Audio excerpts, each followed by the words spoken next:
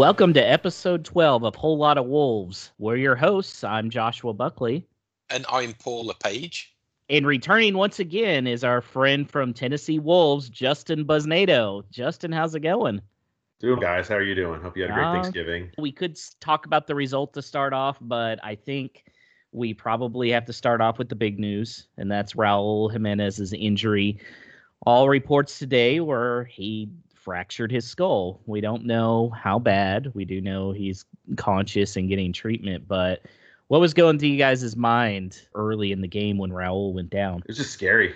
The force of that impact. It was just scary. What happened to both guys? You saw the blood and all that kind of stuff, and both guys being treated for so long, and the stretcher comes out and they start strapping him. I mean, they go to every precaution on that type of stuff, but it's any sport, to be honest with you, but especially here, just that was, I'll call it like an American football hit in a football match. It was just a quick blow. It was tough to watch. Yeah, I don't know. There's a lot of comments about how the guys go on after that, and it really was a interesting few minutes after they started play back up and just feeling it out, because I think everybody was just taken back a little bit. I don't know. You just knew straight away that it was serious, and everything seemed to happen very quickly, and the cameras kept their distance. There wasn't any zooming in, or there wasn't any replays of the incident. So when that happens, you really do feel that it's bad, and then as that time extends, it gets even worse, and then you're just thinking of that guy's poor family at home or watching overseas. What must be going through their mind? It's a bad accident, of a very serious one as well. So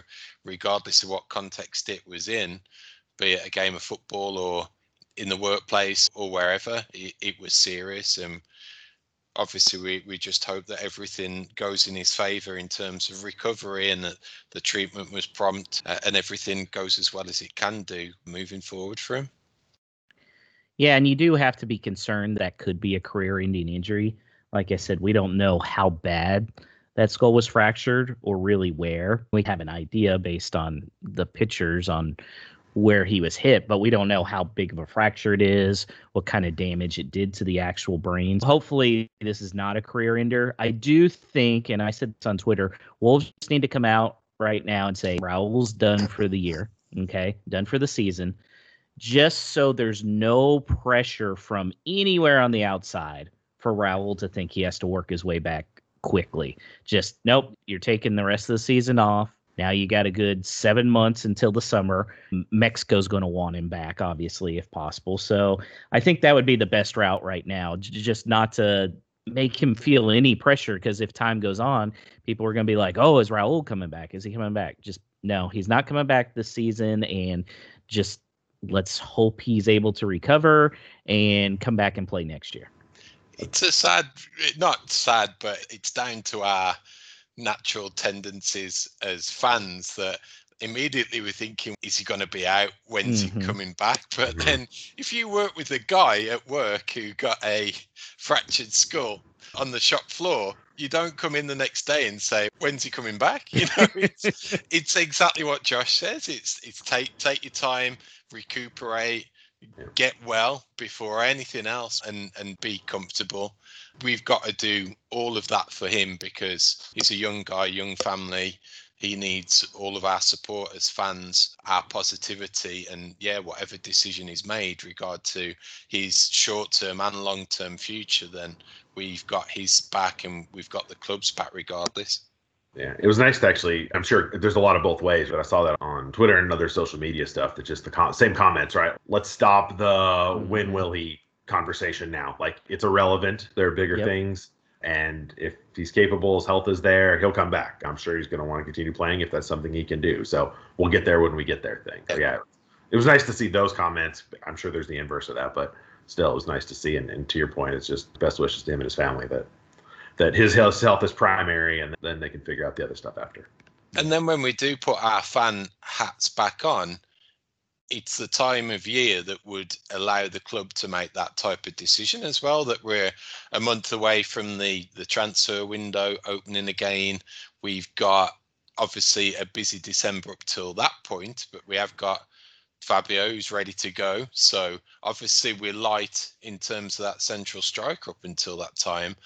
But that being said, there is scope that if our hand is forced come January, then that's the time when we're going to have to make that investment if we need to, based on Raul's health. So if we look at it in those terms, then we can be quite pragmatic about it moving forward through to the end of the season. Let's talk about the results of the game, and then Paul, we'll circle back to ideas coming up in January.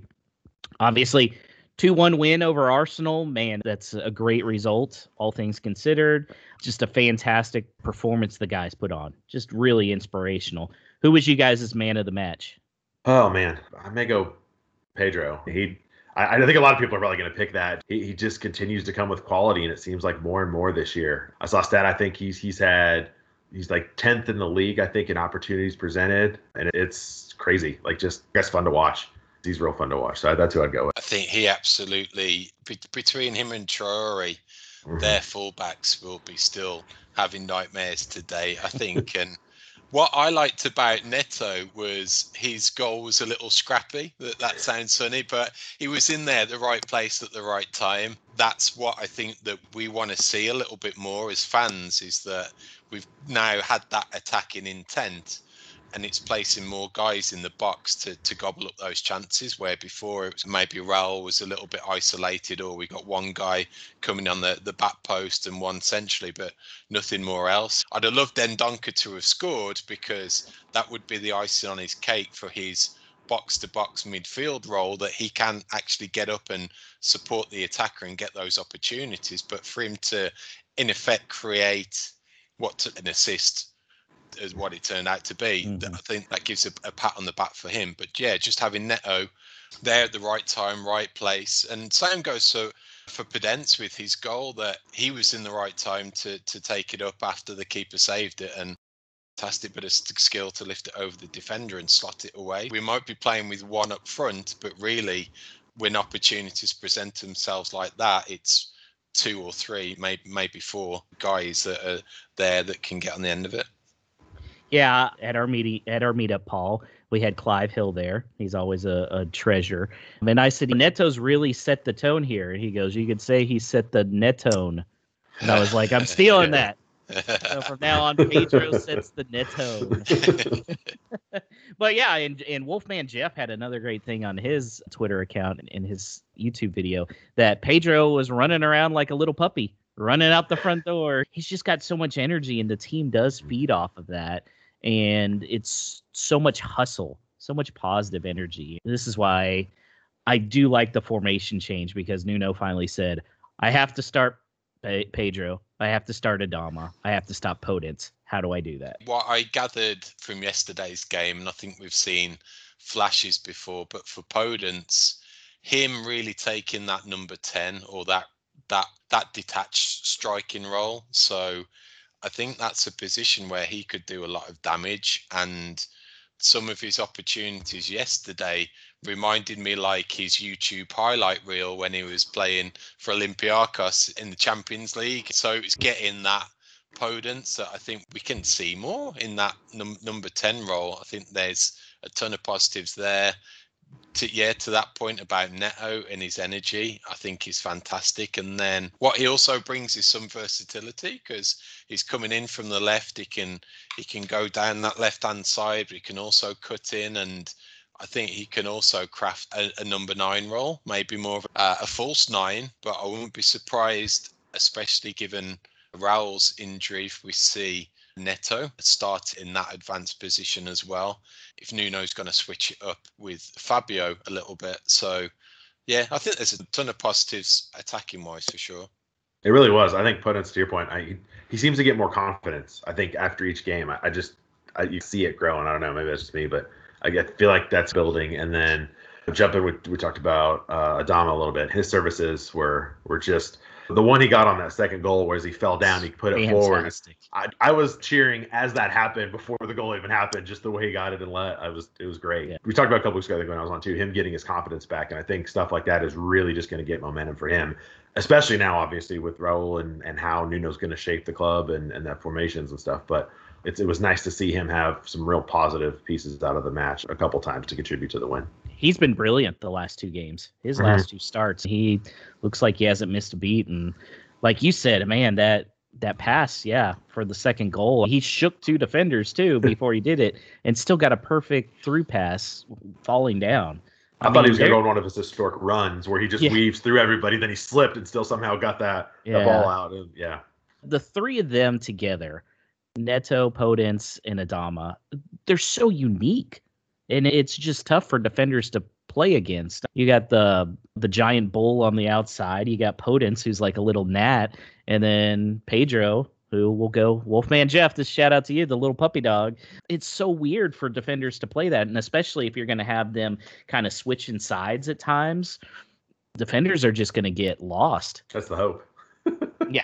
That is the hope. And I think yesterday as well, it's a huge testament to Nuno setting up the team that it still had that defensive solidity about it, and crucial to that was having Cody back. And I know it's only one game against an Arsenal team that certainly doesn't have the panache of previous years, but for him to come in and slot seamlessly into a flat back 4 and not look out of place, I thought he played well, made one fantastic clearance. I thought that brought the best out of Bolly as well, that you've got the real communicator back in the defence, the organiser. Again, back to Adama, I think that's more positives that he linked up well with Semedo. And that bodes well as well, that you start worrying about Adama and sticking 2 guys on him, up pops Semedo and on the right-hand side and hitting the byline, and suddenly you've got the overload there. So defensively was good. Marcel was solid. I was whispering that throughout the game, that he's come in and looked really strong as a left back. That we were thinking at the start of the season, we're bringing in these players. Is a left wing back, or is he going to be a left centre back? And it could be that with what Nuno's looking at, that maybe Marcel and Semedo are actually signed as dedicated fullbacks. Forget about the wing backs, the attacking intent, that Nuno's had this idea that he's got a 4-2-3-1 in mind moving forwards, and he needed upgrades in those positions because Doherty wasn't the best when it came to the defensive duties. He's an out and out right wing back, and obviously Johnny's injuries took him out from the left hand side. So did he need to bring in players that are more defensively minded, because he had this idea that he was going to switch to a 4-2-3-1. So I mentioned previously that it could be that we saw yesterday that was plan B, which suddenly becomes plan A now moving forward. And the previous plan A of 5 at the back we did see, and it was due to wishing to shut up shop and back his team, back the defensive qualities of the side to shut out Arsenal and prevent them from getting an equalising goal. Is that plan B moving forward, that we've got that defensive solidity? And that's how he sees it moving forwards. Because what stood out for me in his post-match interview was not being predictable. And you definitely can't say the Wolves are predictable anymore. No, not at all.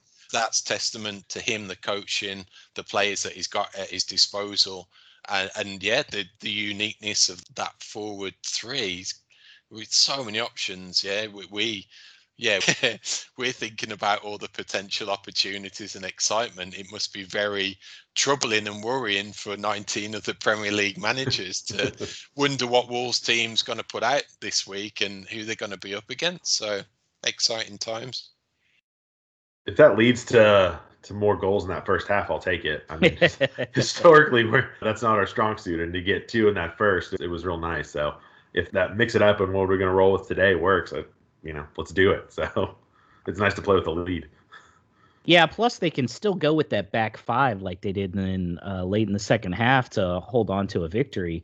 I agree. I think it's an interesting point, Paul, that you're wondering if this has been the plan all along, because just on the surface, it's like he had to do it because of Cody being out and then said, I'll try it one game. But I know you were saying that Sunday and then here again today that you think that was part of the master plan, which I think that's an interesting take there, and it could be correct. He's done it previously. I think at Valencia was more of a flat back four base of the side, and then that flexibility going forward. So I don't think the formation is alien to him in any way. And we keep on talking about this gradual progression that we've seen over Nuno's tenure to date. And could this be the next step that takes us to the next level? Is this the one that moves us up from finishing 7th to finishing 5th or 4th to really take us to that next level? And if it is, it's down to the formation, the tactics, and the players that he's got at his disposal. So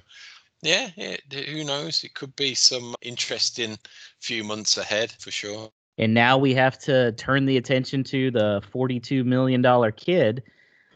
He looked promising when he came in, especially considering the situation. Man, we thought he was going to get a goal there in that second half. It looked like he was so close a couple times. Do you guys think he's ready to take over Raul's role?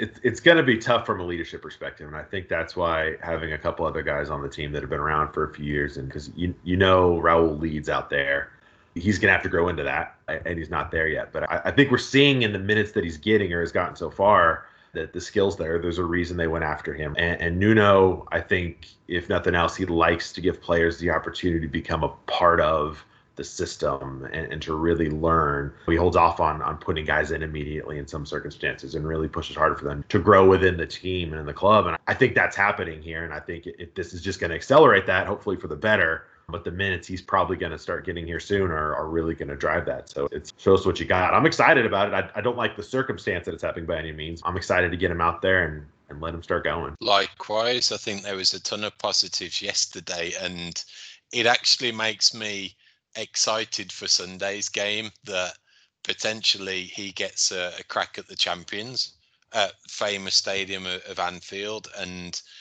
yeah, given the circumstances are terrible, at least the team can be buoyed that they came away with a victory, and they can go into the next game, regardless of who the opponents are, that he's got nothing to fear now.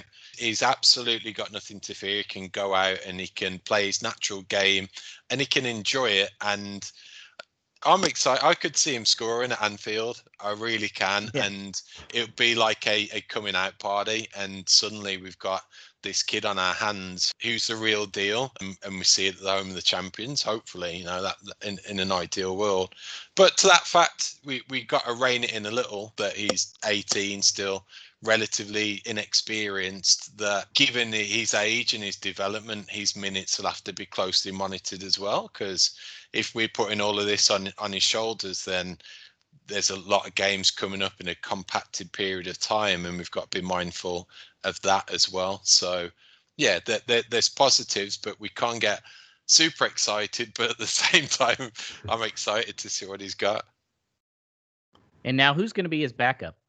I know January's coming up soon, so we can look at it then. But until then, I saw somebody that was like, pull Catrone back from loan. Yeah, over Nuno's dead body. What do we do? That's, I think, a particular role that forward has got in a Nuno's Wolves team that is specific and particular, and that probably Fabio was scouted with those qualities in mind. So you'd think there may be contingency for having something like this happen, that we're a few weeks away from the transfer window opening, that hopefully there's some plans in place that someone can come in. But it's a tricky time because it's hard to hit the ground running in January. I think off the top of my head, the only real signings we've made in previous seasons have been Podence, who he took probably till after the break last season to come in. So maybe there's a journeyman out there that we can pick up for a modest fee, or ideally a loan, that can come in and maybe content with a place on the bench to start with that can help out there. I've got no idea who that would be at this point, but obviously there'll be a definite need. I don't think there's an out-and-out centre forward really in the role that we have in the first team in the under 23s even. So it's not as if they can stick another kid on the bench and hope for the best. Yeah, I think they'll be busy in the scouting department putting some targets together. I agree with you that I feel like the January target needs to be a loan, preferably a short-term loan, with maybe an option to buy depending on who it is, because nobody's going to want to come in January and just have Raul come back next season. Okay, then you're looking at they're going to be third on the depth chart. You're not going to get anybody good there. But if you get an older Jermaine saying and say, hey, come in 6 months, then we'll evaluate, see where Raul's at, if he's going to be able to come back, and then work from there. But at the very least, that guy would get some opportunities. I think it was mooted today. Someone mentioned it on Twitter. I think I saw it. I don't see the mileage in it, but it would be the type of player in the mold of an Olivier Giroud that is getting on for mid-30s now, but needs to play. Obviously, the pedigree's there, and he hasn't got those cobwebs to brush away. But you're gonna get that type of player on what's effectively a 6 month deal. Really, it's tough. And you could look at somebody in the championship that's at the bottom of the table. Maybe they're just looking to shed some salary here the last 6 months of the year. Okay, we'll take him out on loan. It's a good point. Now let's hear from Ryan Gray in this week's Coach's Corner, where he talks about how the new shape could help Wolves in the future. With a change of formation, with us playing with 4 at the back, it's obviously made us a little bit more attacking going forward, and obviously allowing us to now get Neto, Podence and Traoré in the team, which before it was 2 of the 3. But now it's making us a little bit more attacking now, with us having that 4-prong attack with, obviously, when Jimenez gets back from his injury, but with those 3 players in behind that are interchangeable in that 10 role. All 3 of them were coming centrally throughout the game and changing which side they were on and stuff. So that's going to be threatening for any team that we come against with that 3 in behind, whoever plays up front, whether it's obviously going to be Silva for a while now. But I think with us playing with a 4 at the back now, it's leaving obviously Cody and Bolly, those 2 central players, and it's still allowing Semedo and Martial at this point was playing left back, but it might be Aït-Nouri when he comes in. But they are still allowed to bomb forward. And with us having those 2 central defenders now, we're not as exposed if we lose the ball, because we've obviously got the 2 holding midfield players in front, and we've got the 2 centre-backs that are there as well. We're a little bit narrower than what we were before. I don't think you're going to see as many raking passes from Cody as we did with the 3 at the back. I think that will now come from whoever's in that central midfield role between Neves or Moutinho. Dendonker's not necessarily want to spray the passes around, but I actually think that those long raking passes out wide now will come from Neves instead. You'll still see it from Cody, but just not as much. But the tactical switch, the tactical change is obviously making us a little bit more attacking, and it's obviously getting that 3 attacking players in behind with Traoré, Neto and Podence. I think it's going to be very interesting going forward. And I actually think with the change of formation, with Jimenez being out for the foreseeable future with this injury, I don't think we're going to struggle as much as we would if we were playing 3 at the back for goals. Because I think out of those 3, we're going to get goals. And if Silva does anything like he did against Arsenal, I think we're going to be okay. I thought he held the ball up really well. And again, he's just a young kid, so he's going to improve every single game. So yeah, I think the tactical change is going to be good for us, especially in the attacking sense. And even defensively, I think we're going to be a little bit more solid with those 2 holding players in midfield. And we're kind of, when we're attacking, it's more of a 2-4-3-1 when we're attacking with our full-backs then pushing up to help with midfield.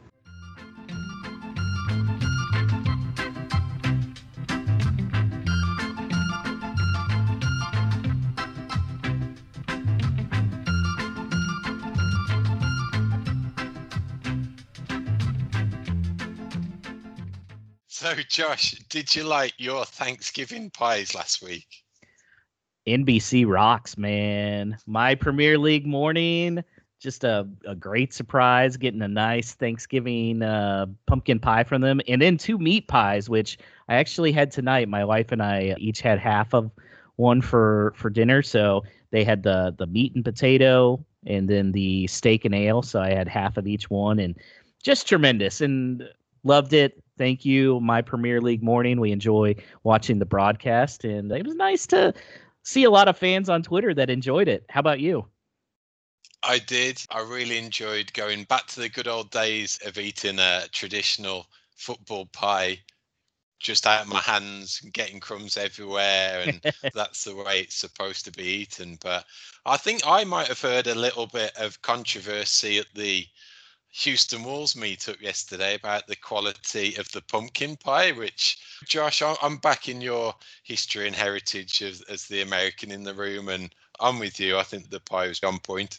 Oh, it was one of the best pumpkin pies I've had. I don't know what the extra spice was, but yeah, we served it for my family here, and they were all like, "This is a good pumpkin pie." So, yeah, Clive doesn't know what he's talking about sometimes. Yeah. We got a big game coming up on Sunday, so let's listen to what the opposition has to say. Joining us right now is Ian Veery. He's part of Houston's official Liverpool supporters club. How's it going, Ian? I'm doing well. Good to see you guys. Thanks for having me on. I appreciate it. Yeah, no, thank you. We appreciate it. So, obviously, last year, really special season, what you guys were able to accomplish.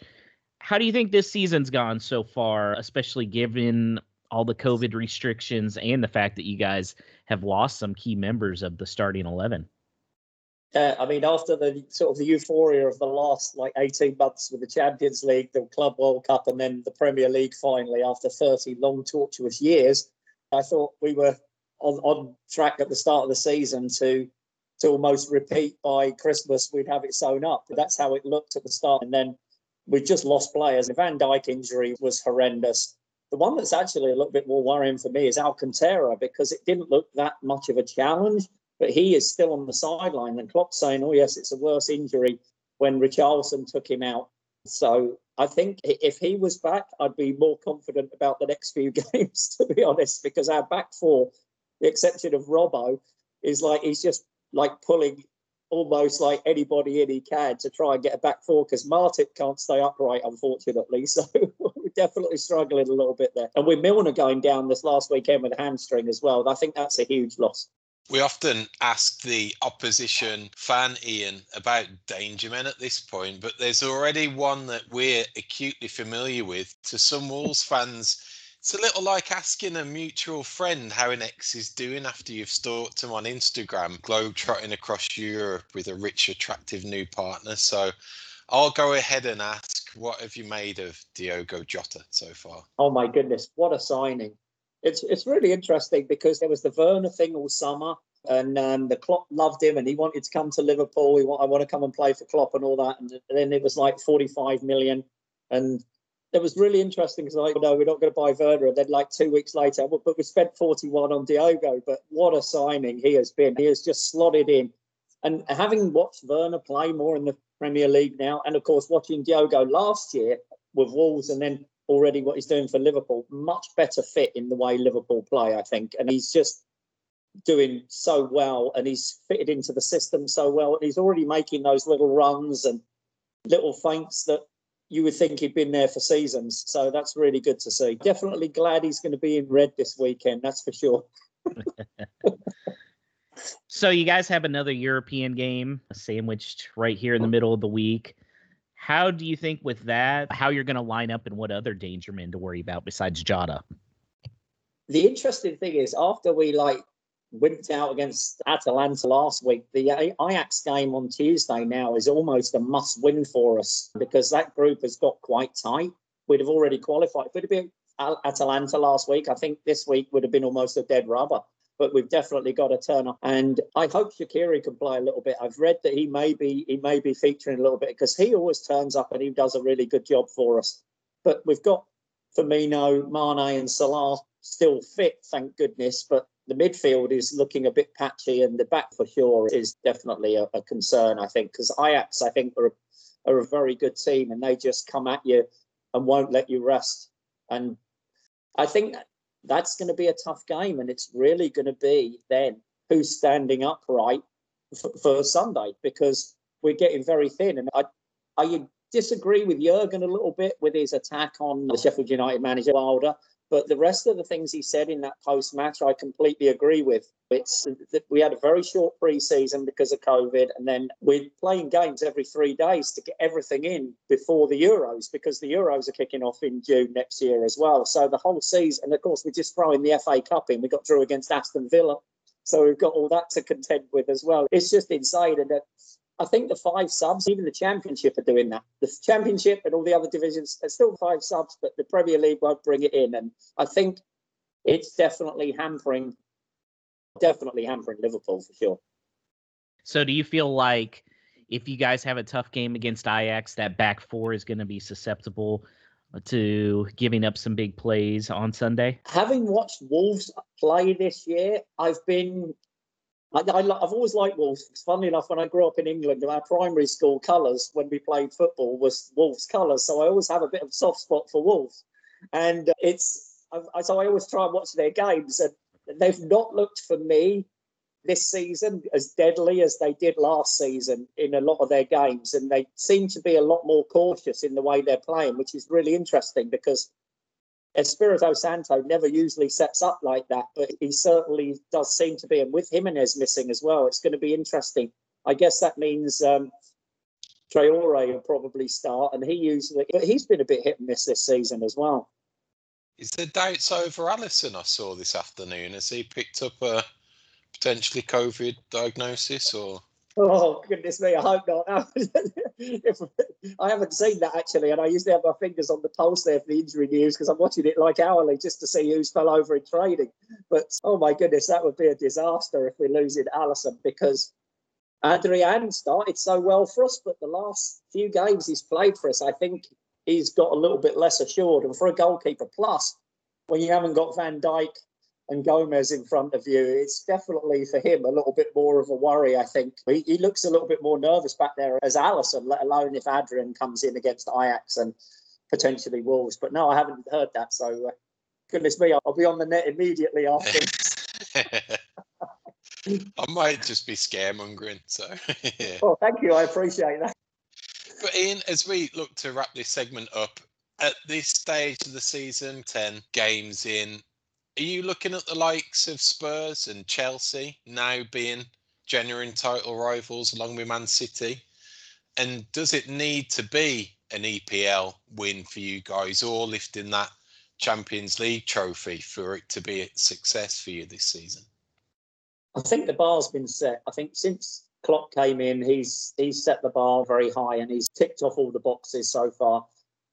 It's an interesting year. I think Spurs right now are playing well under Jose. He's got them playing well. They defend well. The Jose teams always do, but they're hitting teams on the counter-attack, which is very un-Jose-like, which is good to see. But Son, for me, is a Liverpool player in a Spurs shirt. I mean, he should absolutely be in red. He's that kind of player.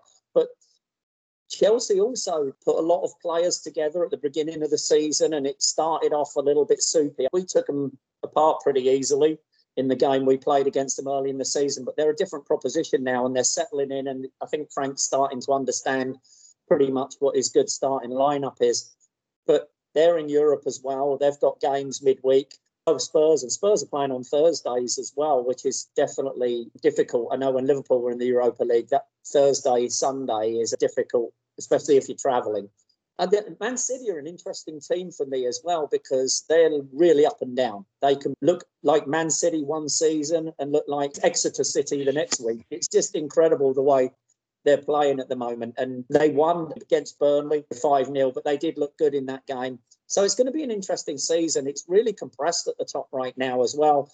There's 3 points separate the top 5, I think it is, after today's games, where Leicester lost at home to Fulham, which was a surprise.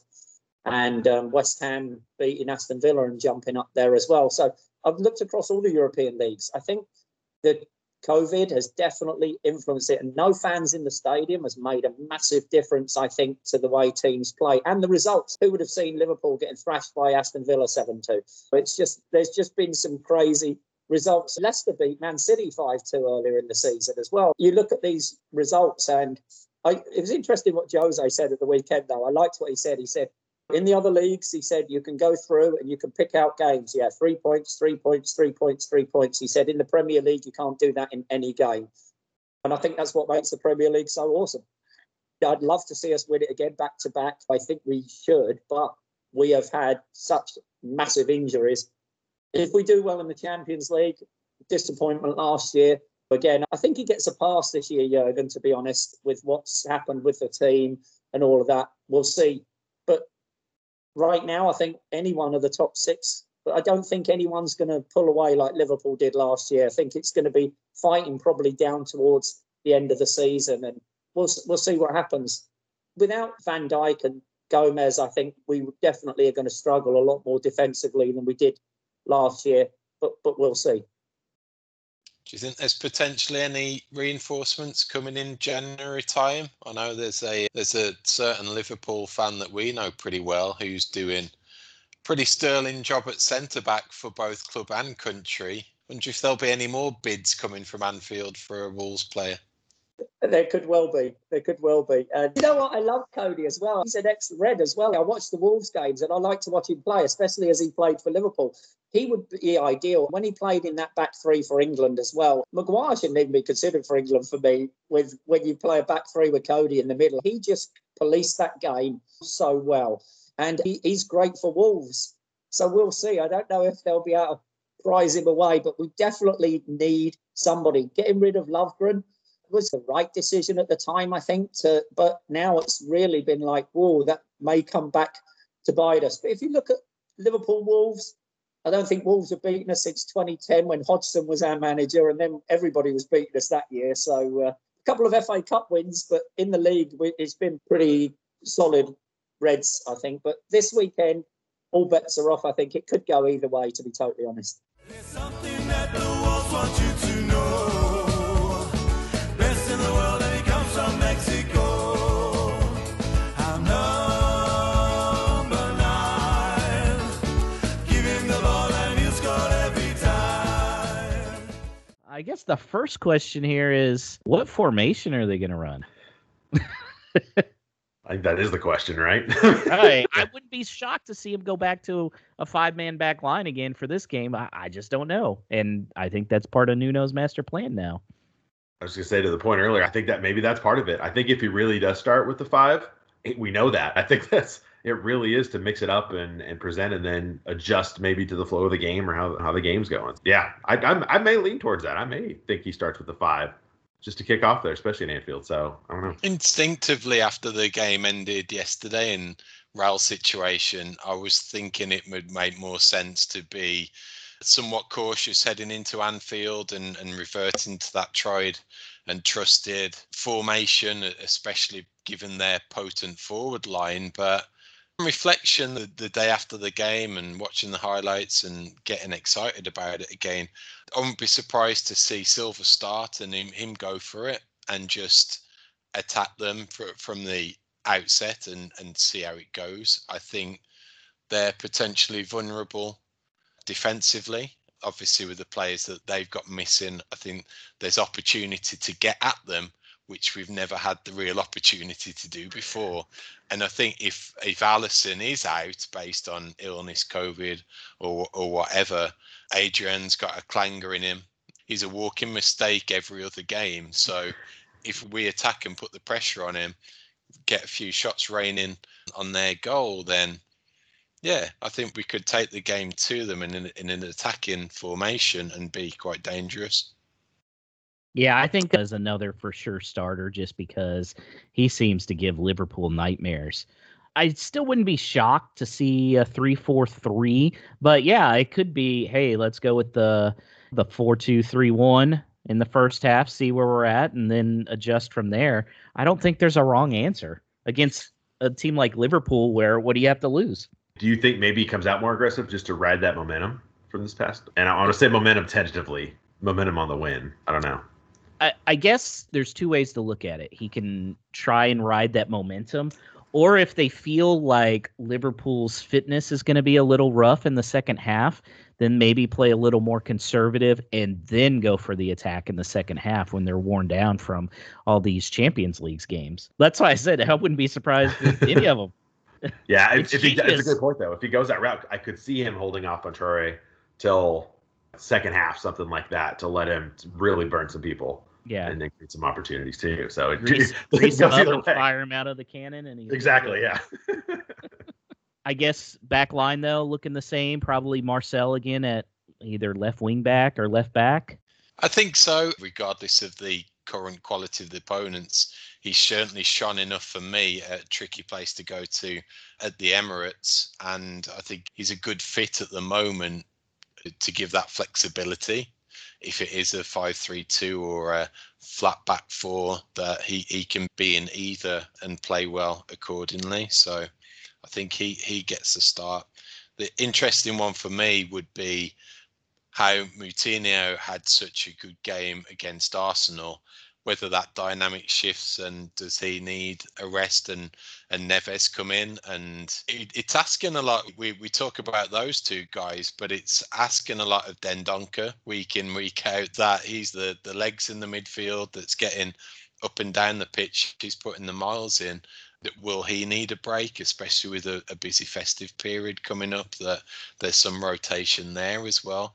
And that may go somewhat into shape and formations again, that you could go back. We dismissed it earlier on in the season that we might not see Moutinho and Neves start again as a two, but maybe we do again, that Neves takes a more reserved role at an opponent like Liverpool, and Moutinho has a little bit more license further up the field. I don't think he'll put the long busting runs in to get on the end of crosses like Dendoncker might, but if it's a game where we have to be a little bit more defensive, those two guys can do it, and we can still have that flat back four and those two, and then the attacking intent in front of them. So options, man, it's brilliant. Who'd have thought? It was a nice problem to have. All right, so predictions. I want to hear final score, and I want to hear if Diogo scores. Man, I know I have 2-1 stuck in my head. I just don't know which way it's going to go. I'll be good. I'll say us. I say we get a win there. We come off high. But yeah, Jota gets the one. Probably something early, and they take the lead, and we battle back on it for maybe the next 70, something like that, and we end up getting a win out of there. That's what I'll say. I'm weirdly confident, which makes no sense. And having weird confidence and such an appalling record at predictions means that I'm forcing myself not to predict a win, but I'm going for a 2-2 tie, in that Jota will score, but we've got some attacking intent and we've got some momentum. And by all means, I'd give me a tie now, give me a point at Anfield this stage in the season. I'm taking it, so I'm going to. I was thinking 2-1 as well, except I was thinking Liverpool until we had our guest on, Mr. Ian Veery, and that kind of made me switch my mind. He's very concerned about the back line. He said that for the Champions League, they're going to have to go full out against Ajax to win that group.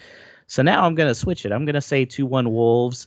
Yeah, I think I'm going to say Jota ties it up in like the 70th minute, and then Wolves finally get a little bit of magic at the end and a stoppage time goal from, you know what, let's do it, Fabio. No Let the pressure, legend kid. begin. Yeah, no pressure. I'd like to throw out an over-under on VAR decisions between Liverpool this year, us last year. There's going to be a VAR situation in this match. I feel like. What do you think? How many times VAR consulted? I'd say over under 1.5. I'd take the over on that. I'd say at least 2. Yeah. Yeah, we got that whole controversy about it always favouring the big teams as well, potentially. But yeah, a Liverpool are getting a raw deal this year. Who knows? Everyone's on the wrong end of it, I feel, at the moment. It's a sad state of affairs that we're worried about a piece of technology getting in the way and ruining the game that we enjoy so much. So I just wish the thing could go away, but hey ho. I tell you what, every time I look up a Man U score, it's like PK Bruno Fernandes in the 8th minute. What? And All the again, time. that's what gets me so much about Traore's booking yesterday, and I Oh say my god. Mhm. booking totally loosely, because that was a foul. We've had all these ticky-tacky penalties given that the ball goes away, yet the challenge comes in, and it's just trod on his foot, or it's just the least amount of contact. And when you see the still of the guy treading on Traore's foot, he's got eyes firmly on the ball. He's not looking for it. He's not ahead of the challenge and leaving a leg in. He's perfectly in motion. He's got his eyes on the ball. There was no reason for him to go down. It knocked his momentum, and that's what grounded it. And based on that, it didn't look the clearest of challenges, or the referee saw that it was a dive, but he got his balance screwed up because someone trod on his foot. And why that wasn't looked at, and if they're getting their stupid lines out and looking for millimeters on offsides, get your zoom out and zoom in and look where that dude's foot was, because it was planted firmly square on Traore. So that got And me. Adama doesn't need to dive. He can usually keep his balance on stuff like that. That was my point too. Yeah, that was my thought. Parado, así está Venezuela. Las indicaciones de Dudamel. Roba Hurtado y a correr. Se va el tanto Hurtado. Hurtado. So I just want to mention a fundraiser from back in the UK that we may be able to make a small contribution to here in America. I picked this up off Twitter from a Wolves fan called George Rinaldi, who was doing some custom prints of some famous Wolves goals. They're very modern in design, very visually appealing.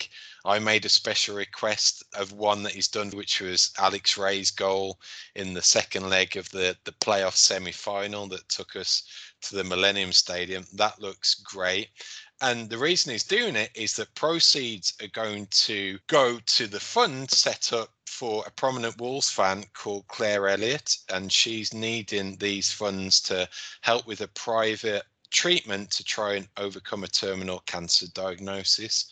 So it's generated a lot of exposure back in the West Midlands due to the particular obstacles that Claire's facing. So this is one way that we can help. I will share it out through our whole lot of Wolves social media channels. It's already on our Twitter as a pinned tweet. So basically, if you are US based and you want to check out what these prints look like, and you want one, then let us know which one and the size, and we'll then look to do a big bulk order for delivery over here to America. And then that will keep the overseas shipping costs down, and we'll then look to distribute them domestically from this country. So do check out those links on social media that we'll share. I'll also put an extra note in the show notes with the links and everything that you can follow this week. And if you want to be involved, pick up one of these great prints, then you can get in touch and we'll sort it out from that way. Did we have a no stupid question this week? There is no stupid questions. Justin, do you have a no stupid question? Will we ever wear our third kit? Yeah. Or our second kit? Yes, this week. Yes, this week. Oh, are we wearing it this week? Yes. Yeah. Oh, okay. Yeah, I think it was. It was on. I think Tim Spires had mentioned it on a previous podcast, and Okay. you'll start to see it now that they've got this match week over with. When the EPL put out over here the next set of fixtures, they put the corresponding kits as well. So Got it. you should be able to spot it. Paul's social shout outs. Yeah, this is the part of the show where if you get in touch with your name and where you are listening to us from, we'll broadcast it across the podcast waves. You can do this on Facebook, which is facebook.com/whole lot of wolves, and Twitter, which we're at WLW pod. Or if you prefer, you can simply send us an email to hello@whole wholelotofwolves.com. Two guys to do it this week. Firstly, we've got Trevor Rayleigh, who is repping the Wolves really hard out there in LA. So hi to Trevor. And our good friend Wolfman Jeff, he's been back in touch. He wanted to say hi to us from Alabama. And a special one this week, he told me personally, is my dad listening back in Sedgley, West Midlands. So hi to Eddie listening back home. Hi, Eddie. Hello. And my mum as well. My mum listens as well. So hi, Mum. I hope so. So finally, as we're bringing the show to a close, Justin, can you remind the listeners if they live nearby or are visiting Tennessee, how they can get in touch with you? Yeah, much appreciated. We've had some reach outs from being on here before, so thank you guys. Awesome. Much appreciated. So tenwolves@gmail.com. That'll find me, and I'll get back with you the same day, and we'll start chatting up some Wolves. Thanks, guys. Cool. Listeners, thanks for your continued support. If you are tuning in for the first time, please subscribe. Share it with a friend who may be getting into soccer for the first time and discovering an EPL team. Also, give us a 5-star review on your podcast listening platform of choice. This helps us massively to push a whole lot of Wolves out there and to be the #1 exclusive fans podcast in America. So we'll be back next week to talk everything from Anfield and preview the first local derby of the season that's now on the horizon. So look after each other out there. Up the Wolves. And to extend good wishes to Raul, we'll close out the show with his song from the Wolfpack Howlers. Thanks to their generosity in allowing us to use their music, and wishing all our good thoughts and prayers and everything to Raul and his family as he recovers.